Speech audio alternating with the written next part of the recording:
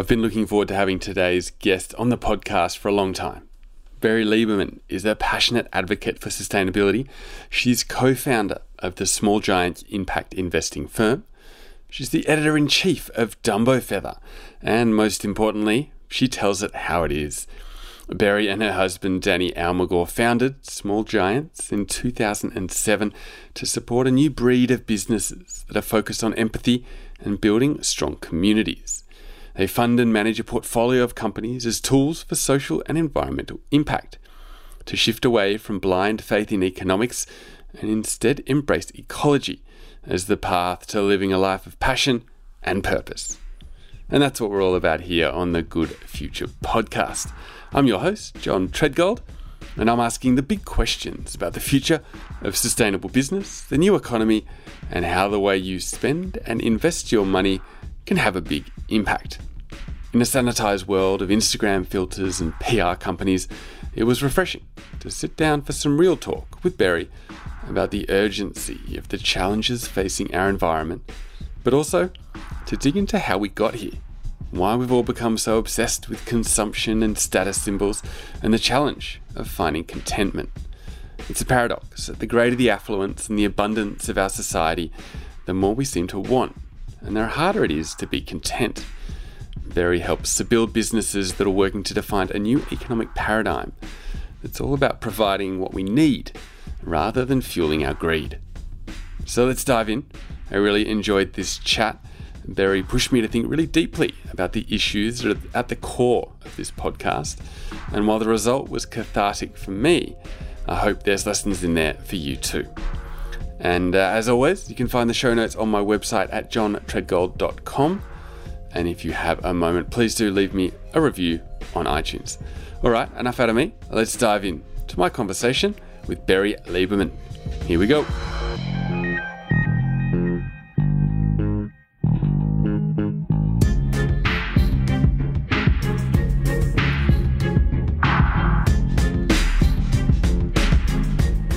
Part of what you're saying is good, and yet framing around not-for-profits, NGOs, philanthropy, philanthropists, people using their foundations for impact investing, as far as I'm concerned, that's not at all what impact investing is supposed to appeal to, nor what it is supposed to represent. And I think terming it or framing it impact investing and then trying to measure it based on old systems, economic paradigms is a challenge, because what happens is people think it's an asset class or it's a sector that they're investing in with their foundation money. And what happens is that ethics and morality is able to still be cordoned off. There's a rope around it, and it lives over there with the foundation funds because they can be gambled, so to speak, in impact investing, which has a social good metrics on it and a kind of environmental metrics if you so wish to apply it. And that just is another comfortable pigeonhole to put this whole conversation in. And that's not the goal or the purpose of impact investing. So I almost want to throw the term out because it's just so comfortably applied by those in the financial sector, which is, oh, great, this is this new growth sector. And it's just really smart to invest in it. And actually, you insure your portfolio over the coming decades if you do. But we're not going to invest our hefty capital in that direction because that would require risk. And the bulk of people's capital is still in largely just in traditional markets, doing business as usual. And that's, for me, a huge concern. It's not what those of us who were early in the space were trying to do when we move financial capital in service to the planet and community. So I'm wary of framing, language and framing now when people talk about impact investing. Very good. And so you want to have a pure business approach rather than it being muddied by these ideas of philanthropy? No, I just think philanthropy is a safe place to put your values and your ethics because it's a tiny portion of people's financial capital spend. You cannot solve the problems that we are facing with 1% of global financial resources. We have to be viewing it as a whole systems change. That's the difference. This isn't an asset class. It's not a sector. Impact investing was a provocation to say, how can we use financial capital in service to a vision of the world we know is possible and want to leave to our children and grandchildren? That's the real conversation. Not how can we comfortably weave some of our tiny bit of our capital into doing good. This is not a feel good and a doing good and a philanthropic hat on conversation. Philanthropy has been the hiding place for people who are otherwise destroying the planet and community willfully in an unconscious way with the bulk of their capital. So I don't want to have a conversation about philanthropy. Philanthropy is ineffectual in the face of the challenges that we have ahead of us, from environmental collapse, vast ecosystems collapsing, to really the breakdown of democracy with the advent of technology and the manipulation by the larger financial institutions of that technology to gain larger portions for themselves. It's the having and the hoarding. And it's a viewing of financial capital in an incredibly linear and narrow perspective. So that's what I'm talking about. I think, impact investing has always suffered because it's in that private equity. I guess that's the point. Even if we don't call it impact investing, but if it sits as a structure of private equity, then that's still going to be a small allocation, still going to be a small, percentage, because most financial capital is tied up in big public markets. So this concept that you use for your company, your co-founder and creative director of Small Giants, and you guys talk about being focused on empathy and the new economy. So maybe that's a better way to frame it. So can you tell us, what is the new economy, the next economy? I think it's really important to know where we are and the context that we're sitting in. So it's everything I just said. We are faced with vast planetary ecological across nations, continents, above land and below the oceans. And that is a profound context to be living in. We're also seeing systemic political collapse. Those institutions that held us to a certain kind of way of life are disintegrating before our very eyes, and there's a lot of clutching and grabbing at who has the narrative. And it's a lot of people born in the 20th century who manage, own, steer our institutions and the vast bulk of capital that flows in the world with a particular framing, a particular vision and view of the world, which is that we can endlessly grow with an endless depletion of planetary and community resources. So I think that this generation, our children and our grandchildren are going to have to pay the bill. And that's intergenerational injustice. And a lot of people who are currently benefiting from business as usual refuse to have that conversation. And that's what I was talking about with willful unconsciousness. So the context we are in is an economic system and paradigm that had served us very, very well to a certain point, with reduction in poverty globally, lifting people out of poverty. Using the economy to do that was a quite blunt instrument. It's not a very nuanced instrument, and it can be readily and easily manipulated by people who know how to game the system. And what we talk about at Small Giants when we talk about empathy in the new economy is really moving from a me economy, which is about individual benefit being serviced by knowing how to game a system, to the we economy, where a system can be designed and has been designed. Actually, Kate Raworth designed the donut economy paradigm, which is the donut as a circular model where we live, work and trade and do business in a sweet spot that is functioning within the boundaries of our biosphere and towards human flourishing. That's the only conversation I really want to have, which is how are we going to do that, and can we even do that given we are so far stretched beyond those boundaries at the moment? We need to head into a rapid and robust reset of all of our systems and our institutions. And I think that's really up for grabs at the moment. It's really great to break down, I think, a lot of the assumptions we make. And I mean, that's a term they use in economics to talk about, the baseline of things that can't be changed. And a lot of that is that people want, more rather than less, this assumed greed, and that the individual maximize for themselves rather than society. I think the only baseline that can't be changed is we are living in a fundamental economy, which is the ecology. And that is our baseline. We cannot extend beyond planetary boundaries and resources. And we're currently just actually sitting in a car that's heading off a cliff, if not has headed off the cliff already. And it benefits a few people for the next couple of years. That's it. Well, that's it. And I think in the way that we can bash economics, I think there are, some factors in there, negative externalities and these elements, that there are theories about how we can value natural resources and in that way put a price on it, and so that should balance it out. All right. I'm not bashing economics, by the way. I am saying that it is a very powerful and robust tool that we absolutely must and can use to head into a regeneration of all of our systems, not bashing it.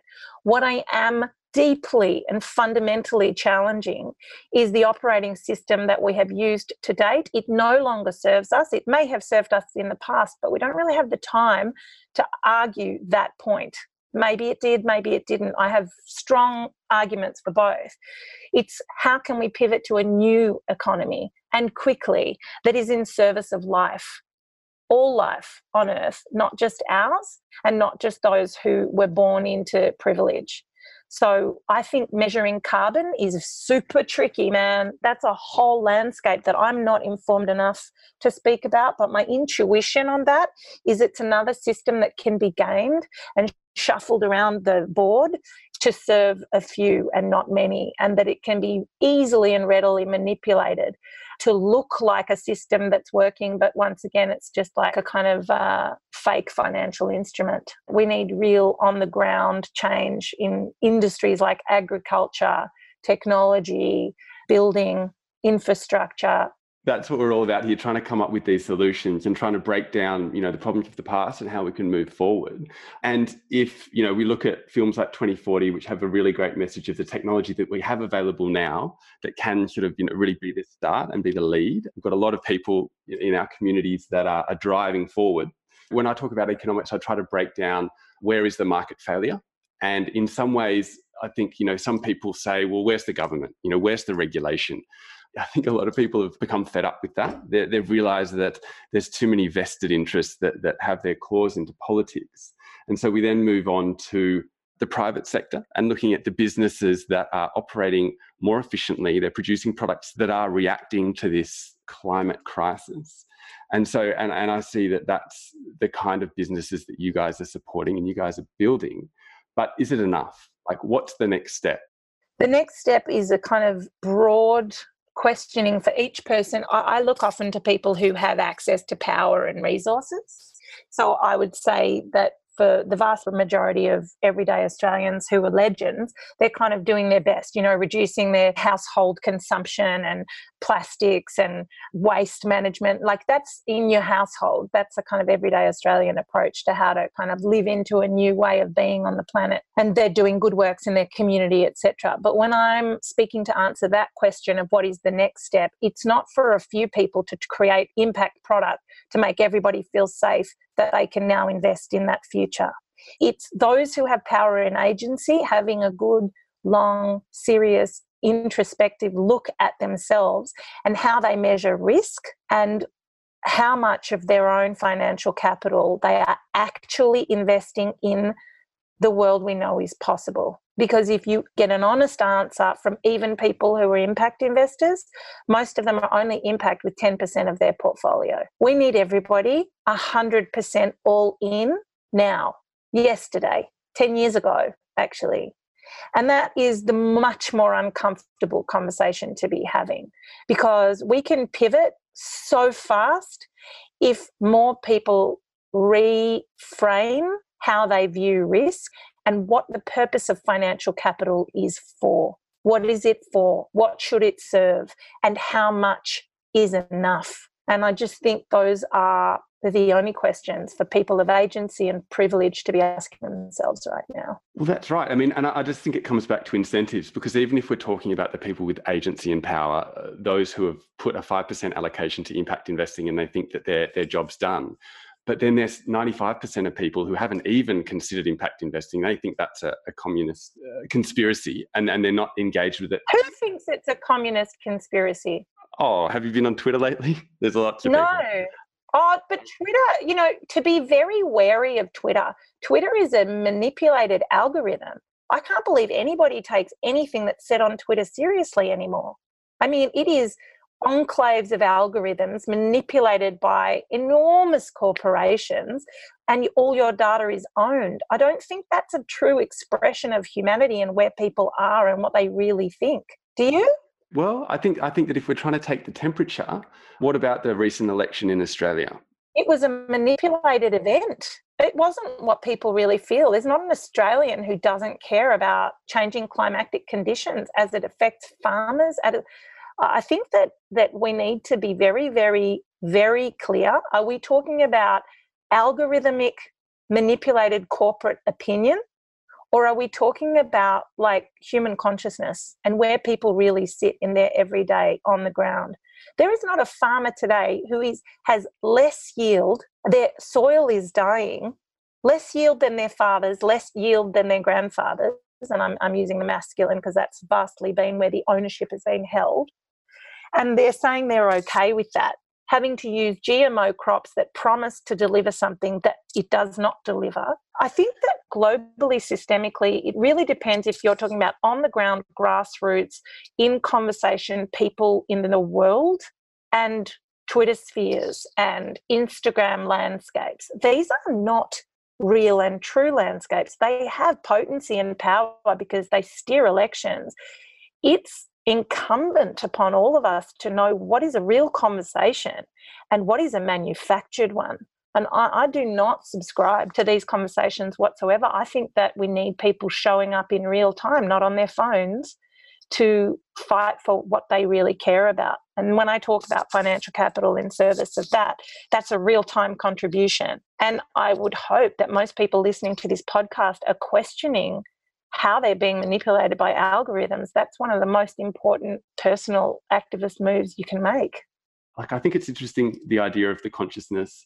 Is there a person out there in Australia who really doesn't like trees, who would rather it's all concreted and they prefer malls and they prefer driving? Because I think, this is the debate that was very surprising to me in Australia. And maybe it is more than just the environment. If we talk about the last election, it was about more than the environment.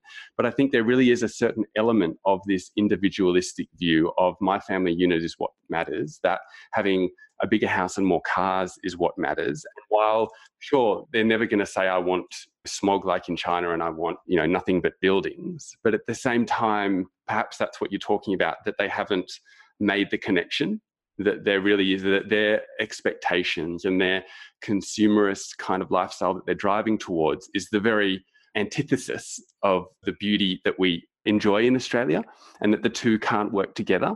Is that how you sort of think about it? Like, I'm just trying to break down why everybody's not up in arms and why we're not tearing down coal-fired power plants and why, all of these elements of what is that blocker? Yeah, okay, I understand.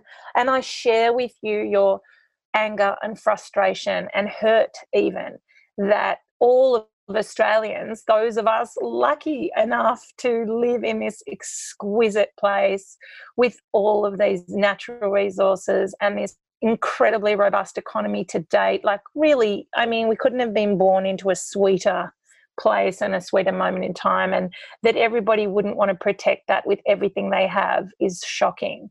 I think what you said, though, is true, that their frame for what is real is different to the framing you just gave of what is happening on the planet and that we've been talking about. I'm not saying anything new, so forgive my repeating stuff, but we've never been more disconnected. People sit in their cars when they get home from work with their hearts racing and a kind of panic attack ensuing, and they don't know why, even though they've got the house and the car and the beautiful family, and there's something still missing. And I think that the baby boomers who still wield, hold most of the power and the financial capital on the planet right now have no incentive, as you said, to pivot to a new system. None whatsoever. First of all, they're not going to live to see the true collapse of the ecology. They're seeing it a bit now, but, they can get on a private jet and go away from it. Their children, who are the beneficiaries of comfort and the kind of a paradigm you just mentioned about the bigger house, the bigger car, the better Gucci shoes and the Instagram life, I think that a lot of people know that they're living in a state of anxiety and disconnection, but they don't know a way out of it. And I think the way to a new way of being on the planet, where we can have an economy that understands it is a living system inside a living system, inside the economy and the ecology, as a boundary, that is an emergent space, and that is being pioneered every day in this conversation you and I are having. How do we transition to the world we know is possible when the old system will actually not go down without a fight? And that's what we saw in the last election. The only person who's all in right now is Clive Palmer. He put $50 million in the election. You want to know why?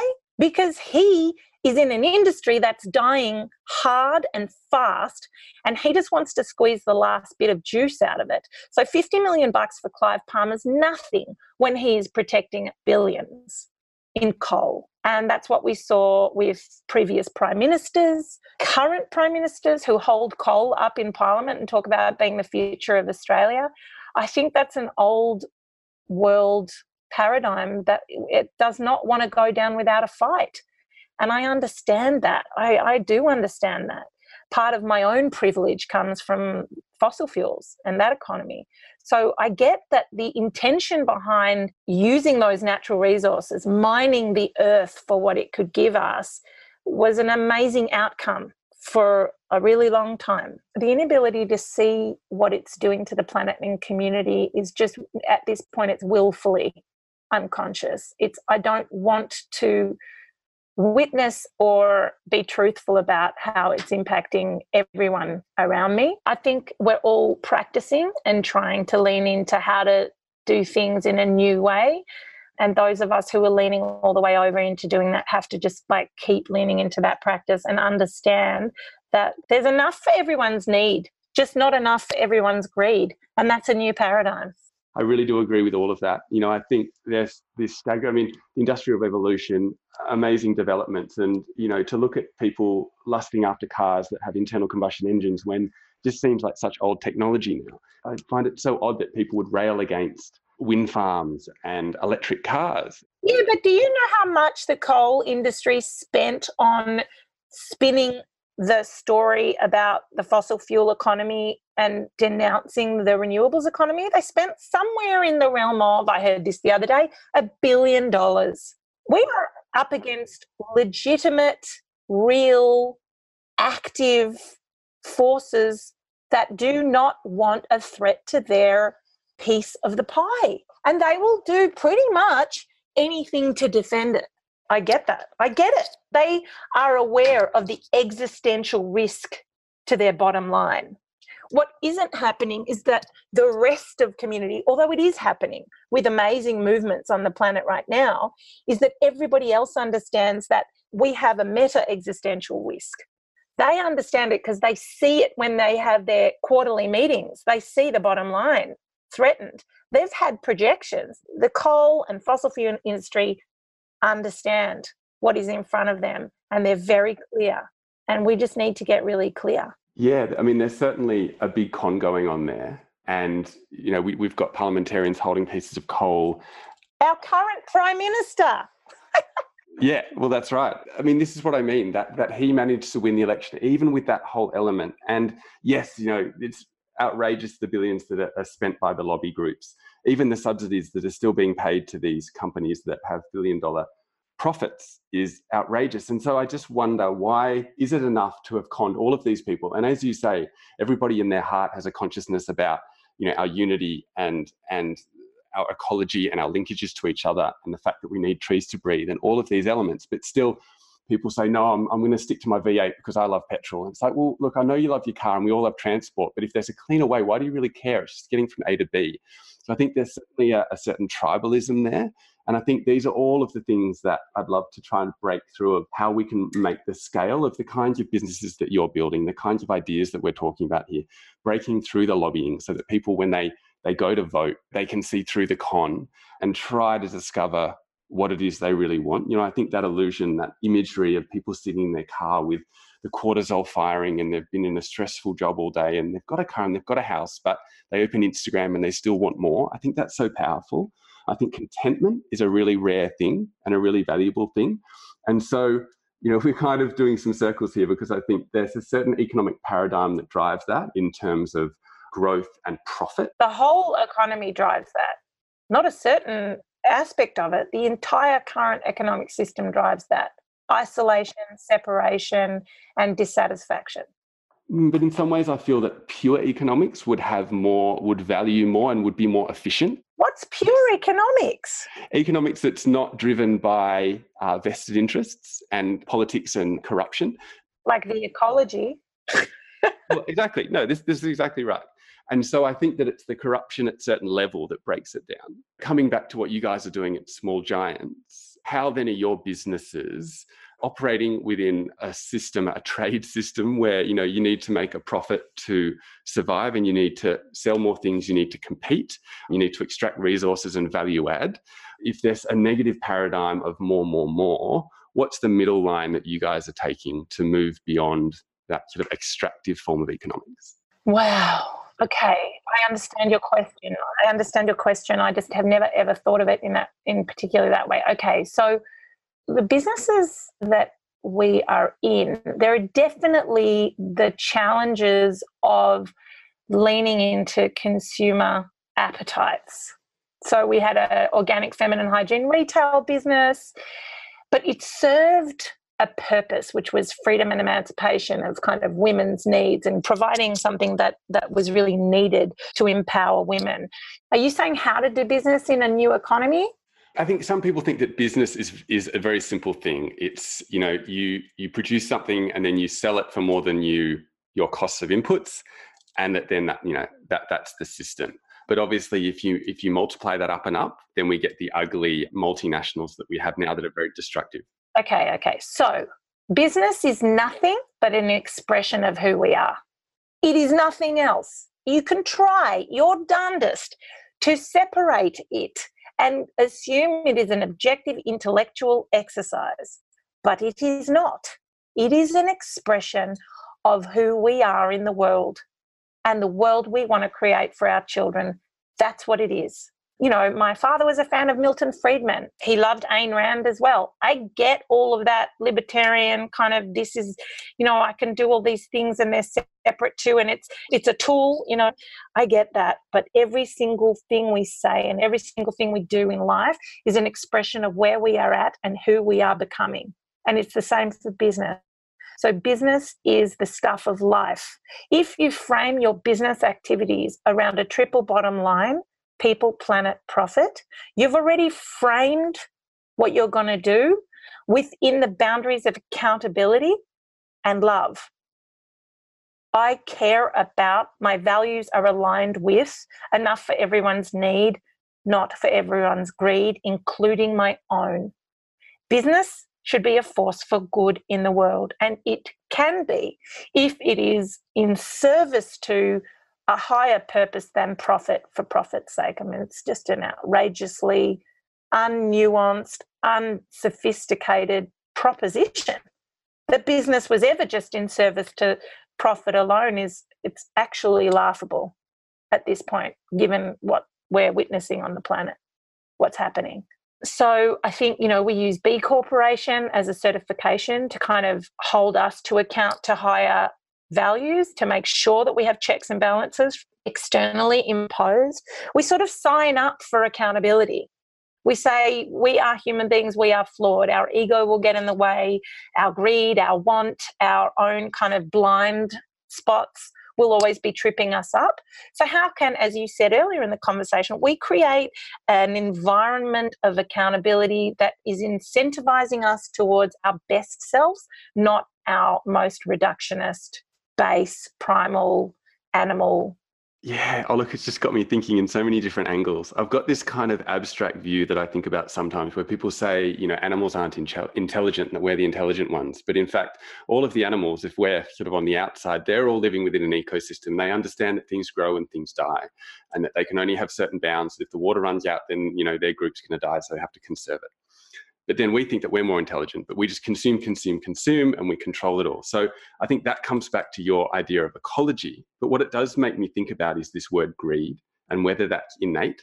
And I was once explained to me that the reason humans, Homo erectus kind of evolved was because we were willing to gamble. That one of us was willing to go, I think I can walk a bit further out on that branch. Yes, it's dangerous, but if I can get that coconut or whatever it was I was going for, then I'm going to be so far ahead and I've suddenly got all of the capital. And we take that risk, and someone's taken that risk in the past, and that's how we evolved and moved away from other animals that are far more risk averse, and they just keep it within the system. So I'm going off on a bit of tangent here, but I think it tries to capture some of the philosophy. And what it comes down to is this idea of greed and the individual going, I can just get a little bit more. I can push. Sure, there's a social license of operating, but we also have which are bounded by laws, but you can push laws. And I think that's where a lot of these issues we come up against are, should it be up to regulation? Because if we all live within the society, we all live consciously, then you wouldn't, stretch and you wouldn't push the letter of the law that far.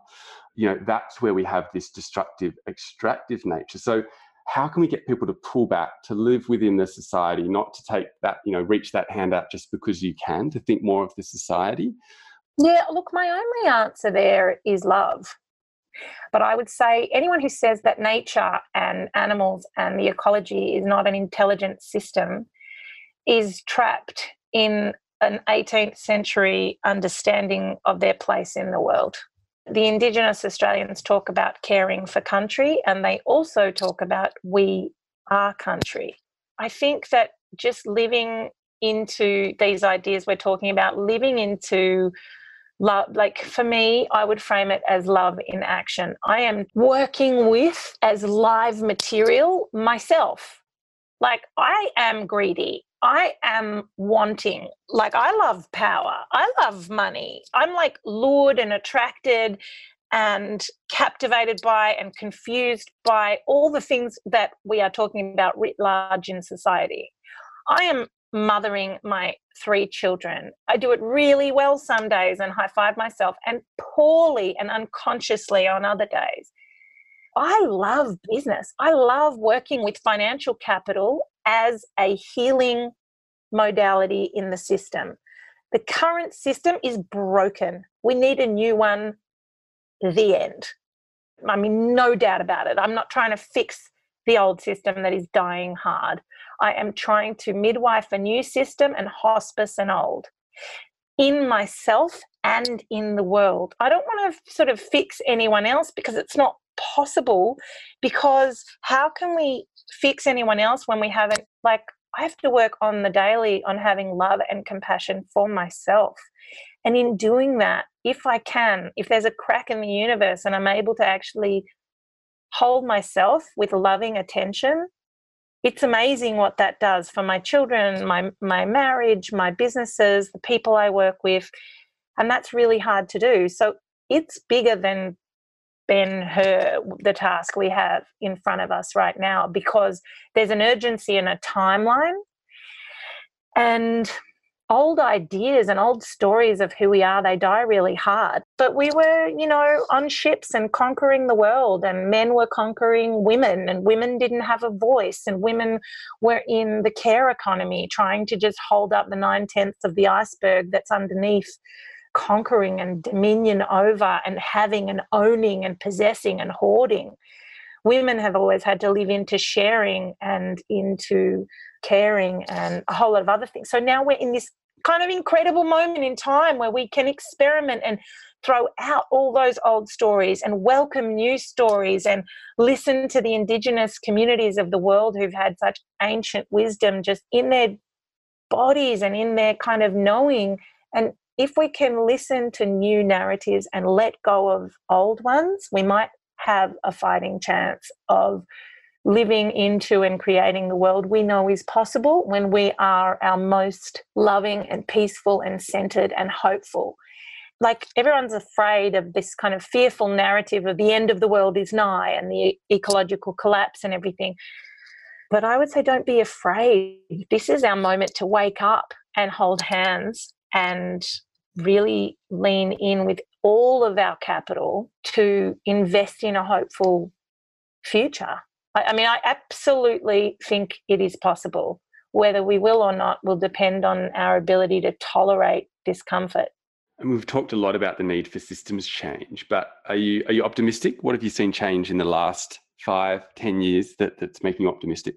Well, impact investing is a space, a real space with passionate, enthusiastic people wanting to make it the new economy. Am I hopeful? Absolutely, I'm hopeful. I think people are good, and some people have lost their way, and I think we can do it. And I think the economy and business is one of our most powerful tools to help us pivot quickly. I think politics is changing, and there are incredible grassroots movements that give me enormous courage. And the conversation's shifting around dinner tables everywhere in the world. People are awake to the challenges that we have, and it's making people question themselves. It's making you, would you have imagined you would have done a podcast on this 5 years ago? No, well, look, it was all up in my head. I guess I thought I was a little bit crazy. And I was like, no, I'm just the only one, and I've got this crazy view. And that. What was your crazy view? Well, just this idea that that it could be reversed, that this concept of profit maximization, the only way to success and the only way to be successful is bigger car, bigger house, more. And that in the end, humans are flawed, we're a cancer, and that in the end, we're going to eat the earth up and it's going to spit us out in some sort of tsunami or ice age.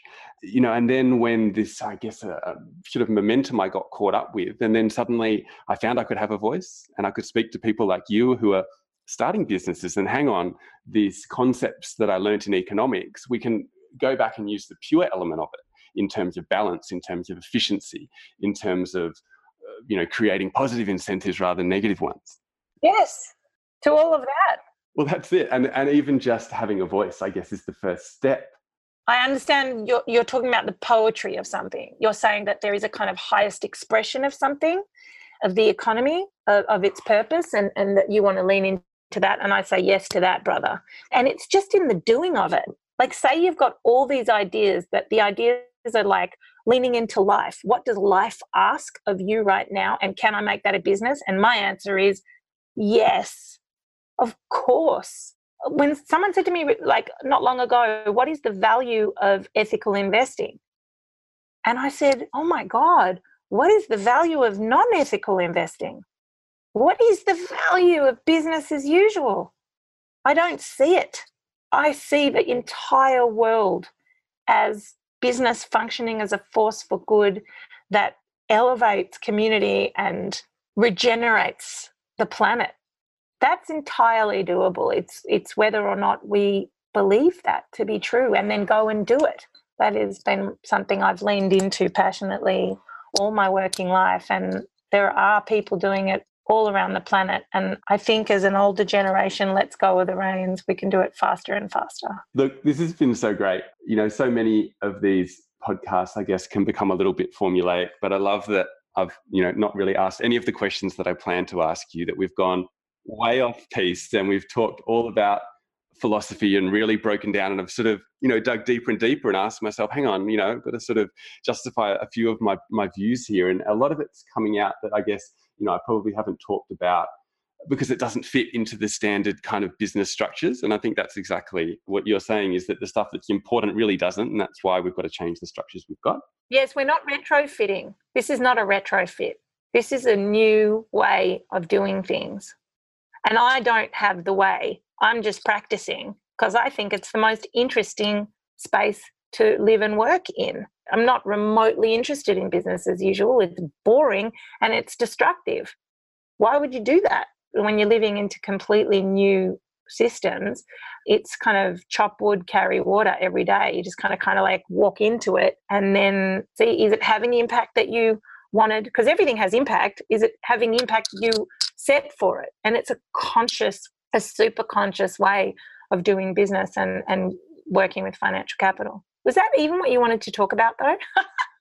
Oh, this is exactly what the whole purpose of my podcast is about, is to break down, where are we going? And the touch points, tend to be social enterprise, and they tend to be impact investing and ESG overlays in public markets. But oh my God, shoot me now. What is all that stuff? No, it is like in your heart of heart when you go to bed at night. Are you working in service to the planet and your community and the community at large and to your own well-being and wholeness? We are included in that metric, because working until you're fatigued and dead on your legs and can't be loving and whole and rested and nourished, that doesn't exist. The new economy doesn't accommodate for that. The new economy should accommodate for wholeness for everybody. Very good. Very good. Well, look, I hope people do follow up. We haven't talked about the small giants companies, but people need to look into what they do and think about how they're doing things differently. But one of the ones I do want to touch on is Dumbo Feather. Subscribe to Dumbo Feather, everyone. If you want to do one thing for the new economy, subscribe to Dumbo Feather and buy it as a gift for a friend. That's what I can say. Well, that's it. But the stories are amazing. I mean, how do you make the editorial decisions there? What guides it? Is there a sort of a vision that guides the stories that you tell? Nathan, who's the editor, and I'm the editor-in-chief, we're just like, we kind of love each other and we're in a beautiful dialogue together, and it's whatever's coming up for us. Nathan is the sort of chief curator. We'll talk on topics and things that are moving in us. If it's a generative conversation between us, we'll be like, oh, that's definitely the next issue. And then it just brings forward people we want to talk to in the world. And then, like your podcast, you'll notice if something's moving in you, you'll reach out. And people are generally pretty generous about talking about the things that they care about. That's what we do with Dumbo Feather. And the deeper we go into the work, the more Dumbo Feather kind of nourishes not only our community of readers and listeners, because we have a podcast that's awesome, and I'm so proud of it. And it's had hundreds of thousands of downloads, and it reaches people in their innermost thoughts. That's what I love about audio. It's private and it's quiet, and you can take time to absorb it. So our podcast is great. And they're just platforms for us to really share what we're passionate about and reach out to legends around the world who are doing awesome stuff. That feeds us, that gives us a lot of courage and a lot of accompaniment and a lot of new thinking, so that we're not just swirling in our own whirlpool. That's why having a platform to tell stories is so potent, because you always have to reach beyond yourself and out into the world. Well, and I thought I had it all wrapped up, when I'd sort of have my own perspective. But every time I have these conversations on the podcast, I sort of make, say something that is an assumption deep down, I guess, that I think's pure. And then someone goes, no, hang on, you've got an expectation there. That's you making an assumption that's not quite right. Have you thought about it in this way? And layer upon layer, this podcast really is changing me and changing my views. And, who knows, hopefully the listeners out there are feeling the same way. It doesn't even necessarily matter what the metrics are on that, don't you think? Like it's part of your personal growth. That's beautiful. Well, that's it. And there's certainly no financial metrics on this podcast. It's definitely just each time. But the payback, as you say, is very intangible. And passion to purpose. So, well, that's it. And I just keep doing it because, I think it's building me as a person. And hopefully can take the listeners along on that ride. And another thing that I do for my listeners at the end of every episode is ask my guests for a book recommendation. And you've talked about Dumbo Feather, and people should definitely rush out and get the latest edition, subscribe. But any other books? By the way, Dumbo Feather, just so everyone who doesn't know about it, we interview 5 people changing the world every quarter. They're long-form interviews with just absolute legends in different sectors. It's super inspiring. We love putting it together, and then we love putting it out in the world because we have a beloved crew that love to read it and share with us their own stories. So that's the context there. Books I'm reading a lot. I read Jung's autobiography recently, and that was incredible. Jung, the psychoanalyst. Actually, the Book of Joy a conversation between the Dalai Lama and Desmond Tutu was incredible and worth a read. Very. That was a mission. I loved it. That really was a deep exploration, and it's really pulled together a lot of the business side, the conscious side, the ecology side, and brought it all together. And I think really, to me, one of the core lessons that I can see at the top there is that we're not trying to retrofit this system. We're trying to flush it out, and we've got to start again. And I think that's a really important distinction to make in business today. Yeah. Amen. Thanks for having me on the podcast, and good luck with it all. Thank you so much. Stay in touch.